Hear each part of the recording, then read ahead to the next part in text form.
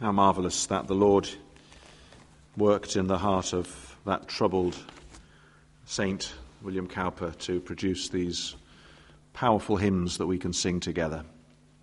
We're going to turn to God's Word now, and we turn tonight to the first letter of Paul to the Corinthians, 1 Corinthians chapter 2, going to read from verse 6 to chapter 3, verse 4. It's page 1147 in our church Bibles. Chapter 2 of the first letter to the church in Corinth. And Paul writes from verse 6, "Yet among the mature we do impart wisdom, although it is not a wisdom of this age or of the rulers of this age who are doomed to pass away. But we impart a secret and hidden wisdom of God, which God decreed before the ages for our glory. None of the rulers of this age understood this, for if they had, they would not have crucified the Lord of glory. But as it is written, what no eye has seen, nor ear heard, nor the heart of man imagined, what God has prepared for those who love him, these things God has revealed to us through the Spirit. For the Spirit searches everything, even the depths of God. For who knows a person's thoughts except the spirit of that person which is in him? So also no one comprehends the thoughts of God except the Spirit of God. Now we have received not the spirit of the world, but the Spirit who is from God, that we might understand the things freely given us by God. And we impart this in words not taught by human wisdom, but taught by the Spirit, interpreting spiritual truths to those who are spiritual. The natural person does not accept the things of the Spirit of God, for they are folly to him, foolishness to him, and he is not able to understand them because they are spiritually discerned. The spiritual person judges all things, but is himself to be judged by no one. For who has understood the mind of the Lord so as to instruct him? But we have the mind of Christ. But I, brothers, could not address you as spiritual people, but as people of the flesh, as infants in Christ. I fed you with milk, not solid food, for you were not ready for it. And even now you are not yet ready, for you are still of the flesh. For while there is jealousy and strife among you, are you not of the flesh, and behaving only in a human way? For when one says, I follow Paul, and another says, I follow Apollos, are you not being merely human? Well, it's those last four verses, the first four verses of chapter 3, that I'd like us to keep open as we this evening come to another new series. We started a new series this morning, and the subject of that is foundations. We need, as it were, to enter an old ruined house and see that the foundations are rotten and are undermined, they are corrupt, and we need to clear away those old foundations that our society has and that we are partakers of, and we need to lay the right, strong, biblical foundations. Now this evening, the theme is not that different in some ways, but it is not the same. I want to spend some weeks looking at the subject of maturity, of being mature Christians. That's where God willing, we're going to be going over these coming weeks. And there are various reasons for this. One reason might be about 18 months ago, I completed a Master of Theology degree at Edinburgh Theological Seminary on the subject of Christian maturity. And I did wonder at the time whether any preaching ministry might potentially come from that great labour of love. Well, whatever you might want to refer to it as. Well, in a sense it has. But please don't be alarmed. I'm not going to spend the next 35 weeks or so reading out my 40,000-word academic thesis to you all. That would send you all to sleep and send you all home. We're not going to do that. But why the subject of maturity? What does it mean to be mature? We know what it means. We all know what it means. It means to be full grown. It means to come of age. It means to be strong, ready, equipped, to reach an advanced, satisfying, settled stage of development. It also carries the idea of being fruitful, of bearing fruit, of being useful.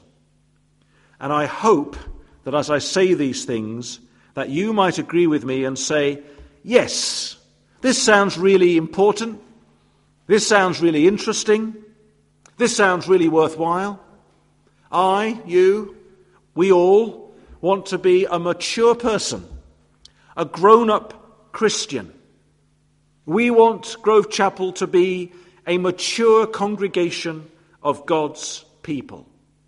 If that's your mind, then, please God, it's also my mind. We have the same attitude, maybe a mature attitude, perhaps. We want to be a mature congregation. We want to be mature believers. And it's certainly the attitude of the Apostle Paul who wrote this letter. Let me give a couple of other examples from his letters where he speaks very explicitly about being mature. Ephesians 4:13 is a classic passage. He longs for the day, he says, when we all attain to the unity of the faith and of the knowledge of the Son of God, to mature manhood, to the measure of the stature of the fullness of Christ.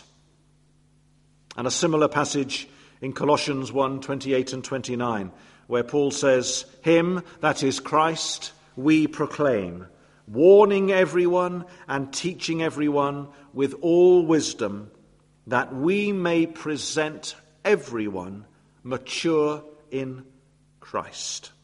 Now, there are other themes that are very much related and similar to maturity, and I could have chosen any number of these, and I'll just list what they are. And they all kind of interlink, they all overlap, they all have to do with this big theme of maturity. We could talk about growth. We could talk about strength. We could talk about holiness and sanctification. We could talk about godliness. We could look at the fruit of the Spirit. We will come to that perhaps at a later stage. We could look at the very important area of wisdom, for wisdom and maturity are so closely interlinked. We will look at self-control, at self-discipline, the power of habit, a useful life. We could look at it from the angle of Christian discipleship, of likeness to Jesus Christ. We could see maturity as the development of Christian character. That's as close as we can probably get to a summary of what maturity is. And the longer that I've reflected on this subject, the more I've seen this. Wanting, as Paul wants, to present everyone mature in Christ is not just one goal out of many goals in Christian ministry. It really has to be the central and preoccupying goal of all Christian ministry.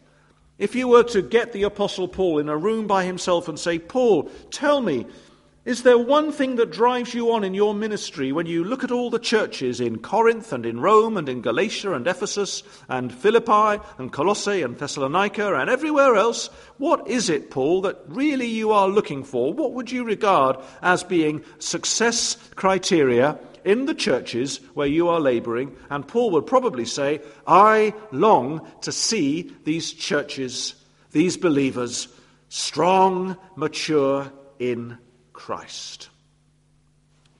I'm making that claim. I think that's a bold but probably a fairly accurate claim. You'll have to ask the Apostle Paul in glory one day whether that's a reasonable assessment of what his motivation was. But tonight, as we come to these first 4 verses of 1 Corinthians chapter 3, we notice immediately that Paul has a certain tone with them, doesn't he? Because Paul is addressing the Corinthians' immaturity, their immaturity. And so my first point is this. This immaturity frustrates Paul's pastoral longing.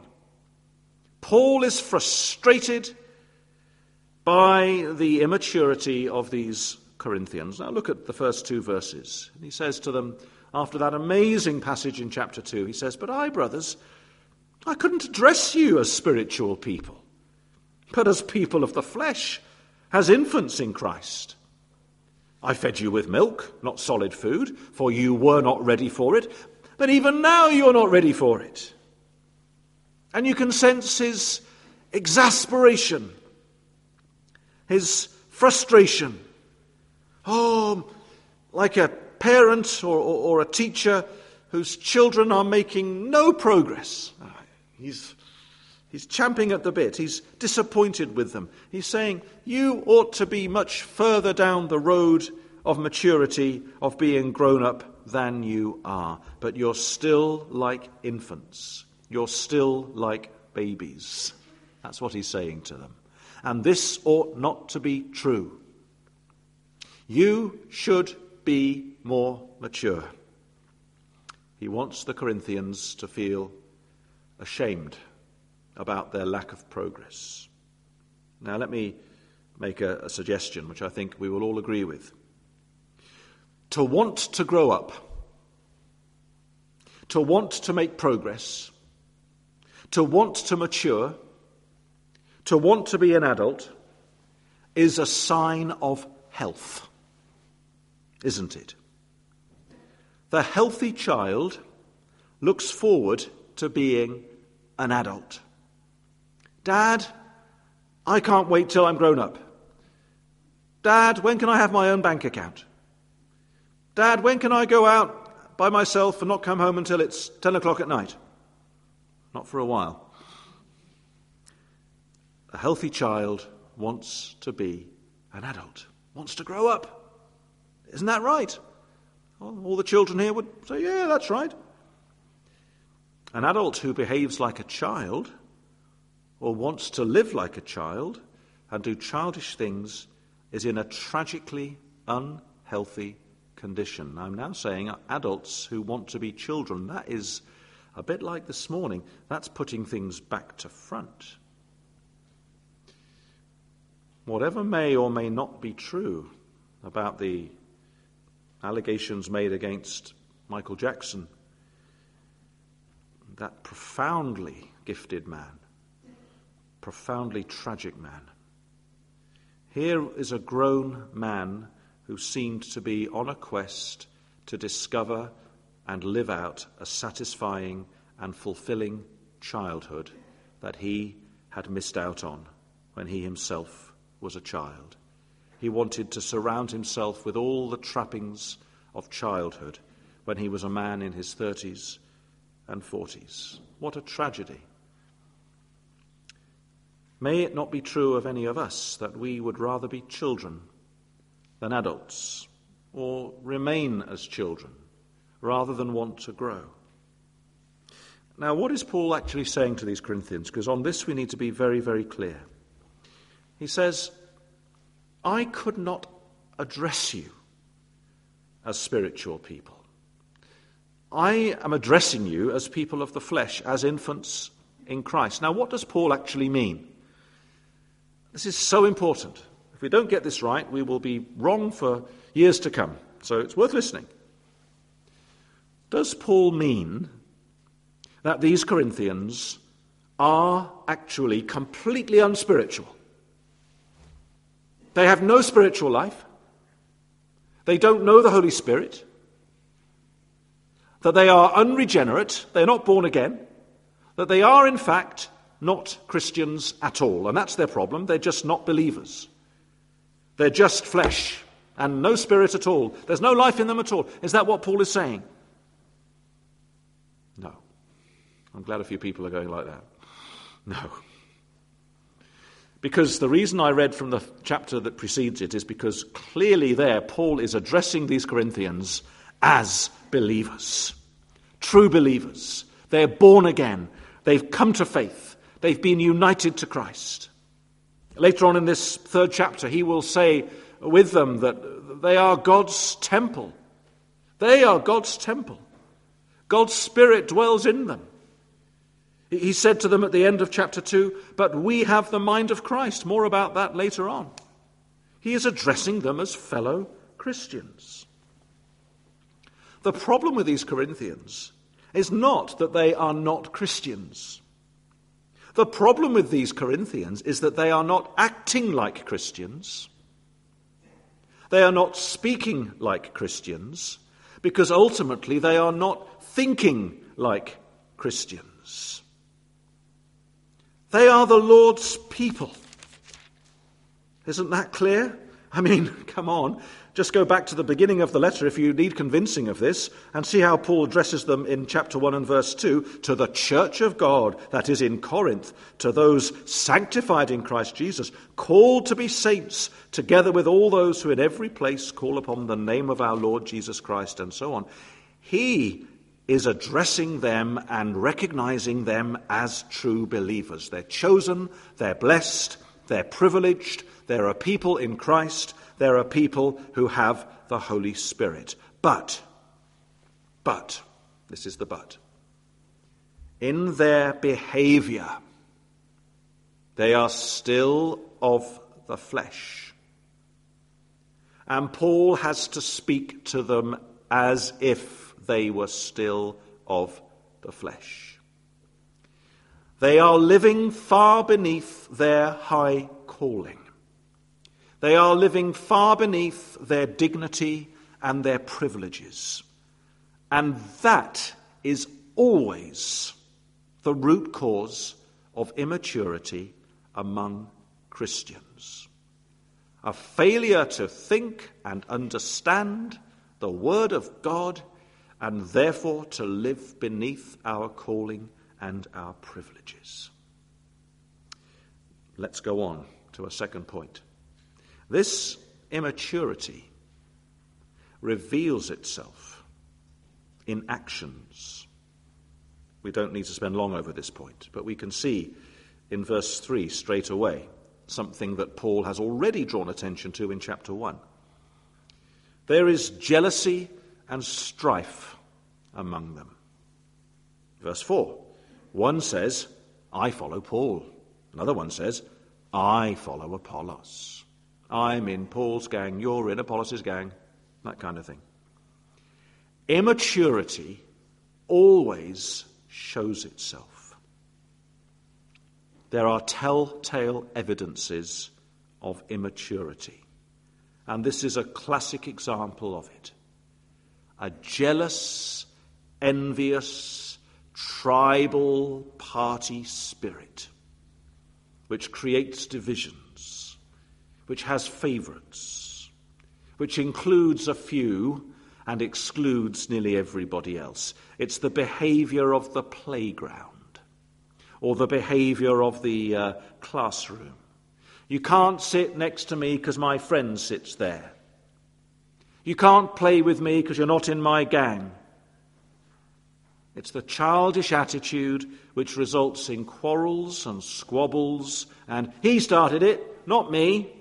Well, you know the kind of thing I mean. Let me just say something in passing. Childishness is very different to childlikeness. Would to God that we were all more childlike. It's great to be childlike. To be childlike is to be humble, to be trusting, to be innocent, to be teachable, to be willing to be corrected, to be innocent in that best sense of the word. But childishness is what we see here, this immaturity, the very opposite of childlikeness. It's the inability to want to learn or to be corrected.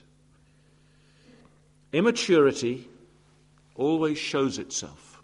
And just briefly, we see immaturity in a number of ways in Paul's other letters. We'll come to some of these things later on, perhaps.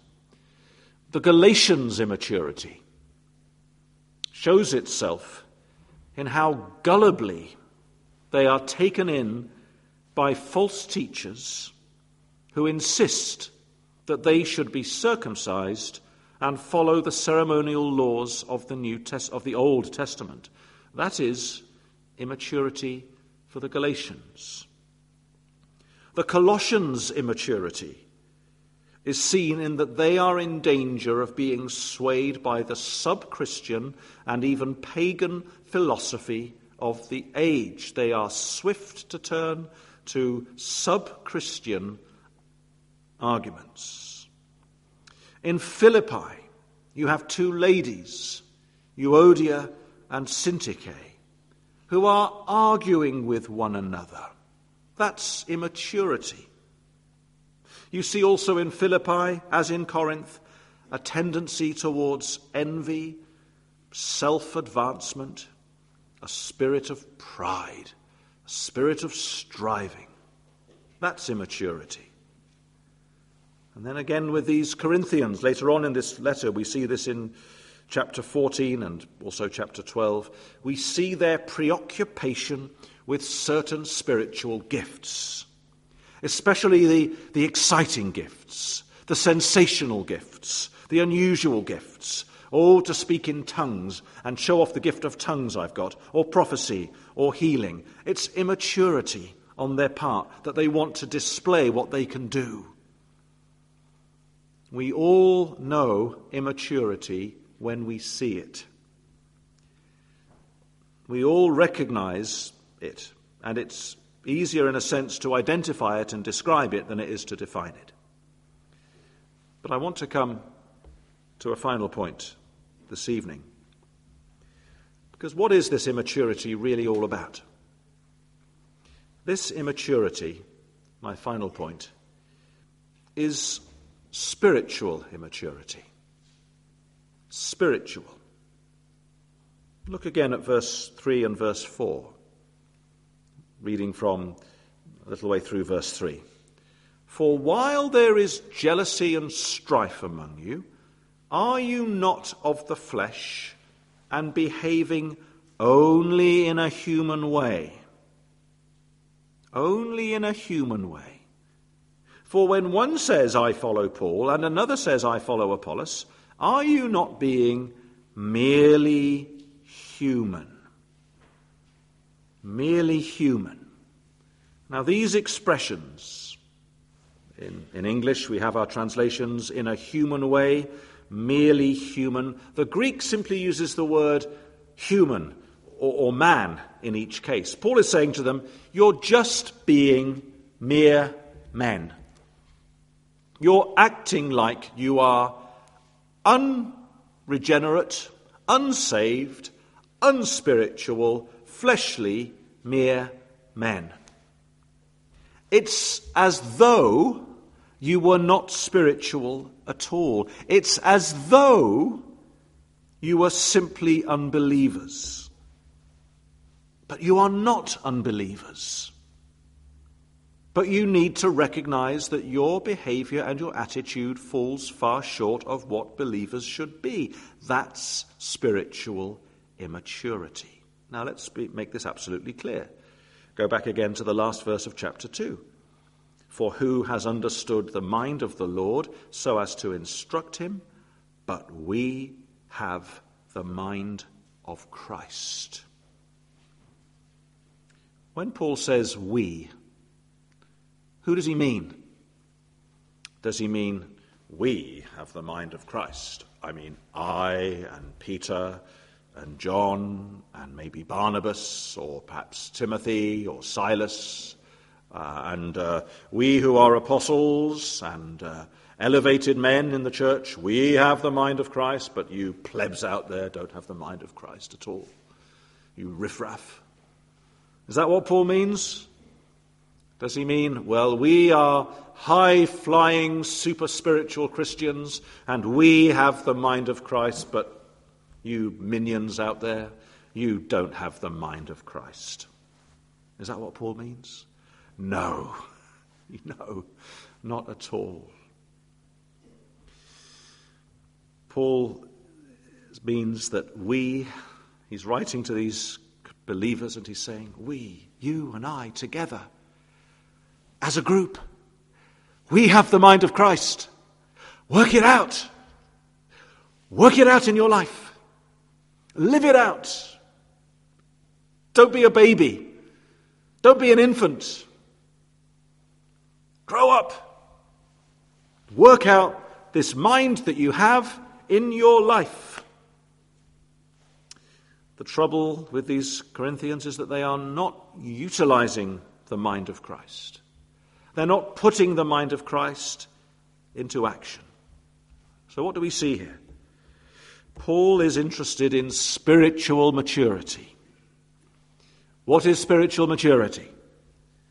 It is to think, it is to speak, it is to act according to the mind of Christ, which is given to God's people. But the Corinthians are not using the mind of Christ. We're talking about spiritual maturity. There are different types of maturity, aren't there? We all know that. What are some of them? Perhaps we think, first of all, many of us, of physical maturity. A child passes through adolescence and reaches mature adulthood. That's one kind of maturity, isn't it? But there's something that is mechanical and spontaneous and biological about that. It just happens in time. One can't control when that time in life comes. Even when one is young, one would like to, but it doesn't always happen that way. But other kinds of maturity are different in that we are personally responsible for exercising maturity. Now, let me give a few examples of this. There is emotional maturity, in which a human being is able to exercise control over their feelings so that their actions are not simply driven by their emotions or by their feelings. That's one kind of maturity. There is intellectual maturity, isn't there? Where a human being has reached their full adult capacity to think, to reason, and to make choices.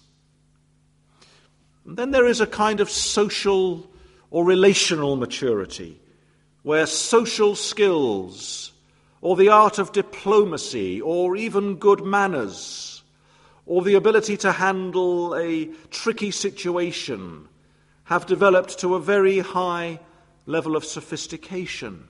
That's another kind of maturity.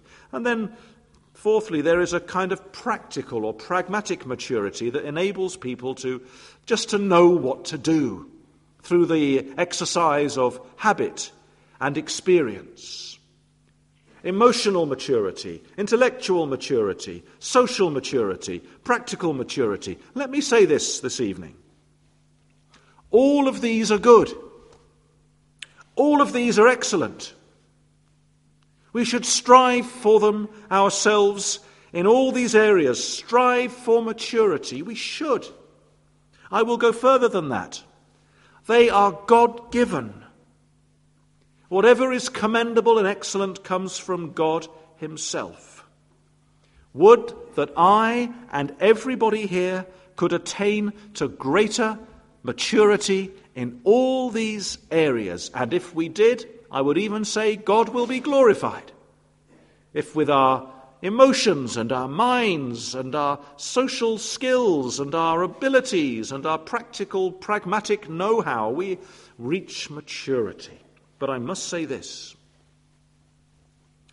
All these types of maturity can exist and flourish and be highly developed in people who are not Christians at all.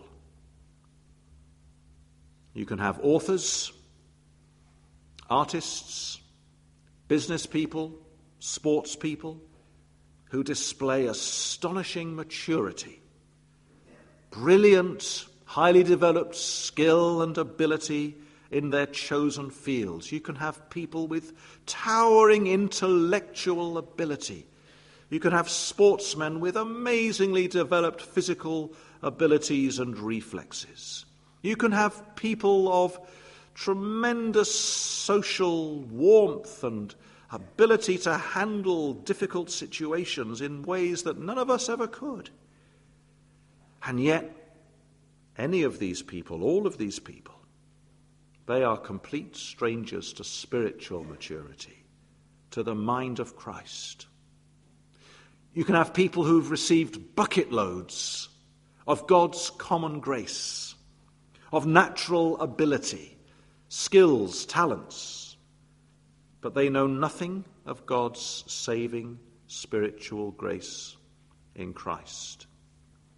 You can find people who fulfill all of Stephen Covey's 7 criteria in that best-selling book you may have come across, The 7 Habits of Highly Effective People. Wonderful book. Never read it myself. Maybe I should. Maybe it would help me a great deal. I might read it. I might learn what these highly effective people do and master all 7 of those skills. But it doesn't mean that anybody who masters those skills are spiritual people. We've got to get this absolutely clear in our minds. All these people are ultimately nothing but flesh. They're merely human. The kindest, warmest, gentlest, most sympathetic, most brilliant, most capable unbeliever is still an unbeliever, dead in trespasses and sins, a stranger to the grace of God, to the gospel of God, to the Spirit of God. And what we will focus on over these coming weeks is this distinctively spiritual, Christ-centered maturity. That is the maturity that we must all desire and seek after. And let me just say this. When we know more and more of that maturity, it seems that these other kinds of maturity will increasingly follow in their wake. Seek ye first the kingdom of God and his righteousness, and all these other things will be added to you as well. As I close, what is the gospel? What is Paul laboring for? What should we be laboring for? What is your goal in your life? I put it to you as plainly and starkly as that. What is your goal in your life, however old or young you are? What are you aiming for? Well, let me suggest that the goal that we must all share is spelt out for us by the Apostle Paul in the passage I read earlier on from Colossians 1, 26 to 29. Let me read what Paul says there about the gospel. He says the gospel is, Colossians 1 verse 26, the mystery hidden for ages and generations, but now revealed to his saints. To them, God chose to make known how great among the Gentiles are the riches of the glory of this mystery, which is, listen, Christ in you, the hope of glory. Him we proclaim, warning everyone and teaching everyone with all wisdom. Why? That we may present everyone mature in Christ. Everyone. The great thing about when the gospel gets hold in a country, in a community, among a people, in a time of awakening, is that everyone is affected. Not just the learned professors, not just those of maturer years, physically, biologically, everyone. Not just the wealthy, not just the powerful, everyone. That we may present everyone mature in Christ. I ask you, I challenge you, I plead with you, I appeal to you, all of you tonight, share that goal with me, with the Apostle Paul. For what does he do? He says in the following verse, verse 29, and this is why I think if you did get Paul and sat him down, he would agree with what we've said this evening. Because he says there, for this I toil. For this I toil. Struggling with all his energy that he powerfully works within me. And there's an inclusiveness there, because Paul is wanting with all his beloved church members in Corinth and every other place, and Colossae and every other place, that together we may all attain to that maturity, that full stature in Jesus Christ. Christ in you and we in Christ. That's it, isn't it? That's spiritual maturity. The key is to know Jesus Christ and to live in him and him in us. Let's pray together.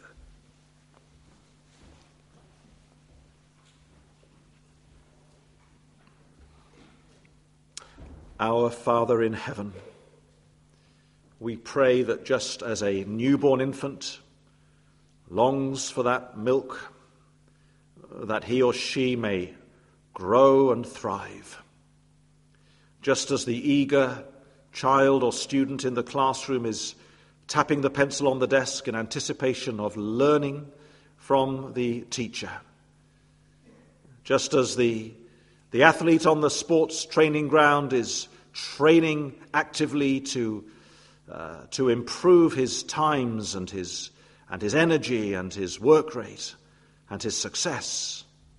Oh Lord our God, may we all have that healthy desire to grow up into Christ and to long, O Lord, that one another around us, those we love, and we love one another as we would love Christ.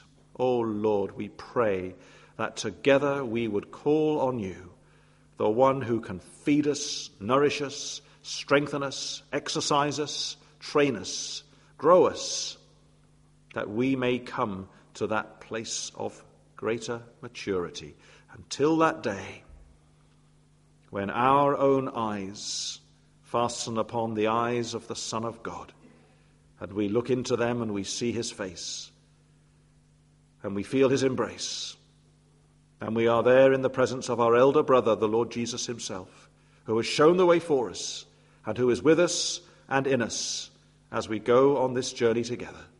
O Lord, give us, we pray, this attitude to know that we have the mind of Christ, and we want to exercise and utilize and implement that mind in everything we do. Oh, Lord, help us. Forgive us our many sins and failures. Forgive all of us our great childishness and immaturity in so many ways. We pray now in our Saviour's name. Amen.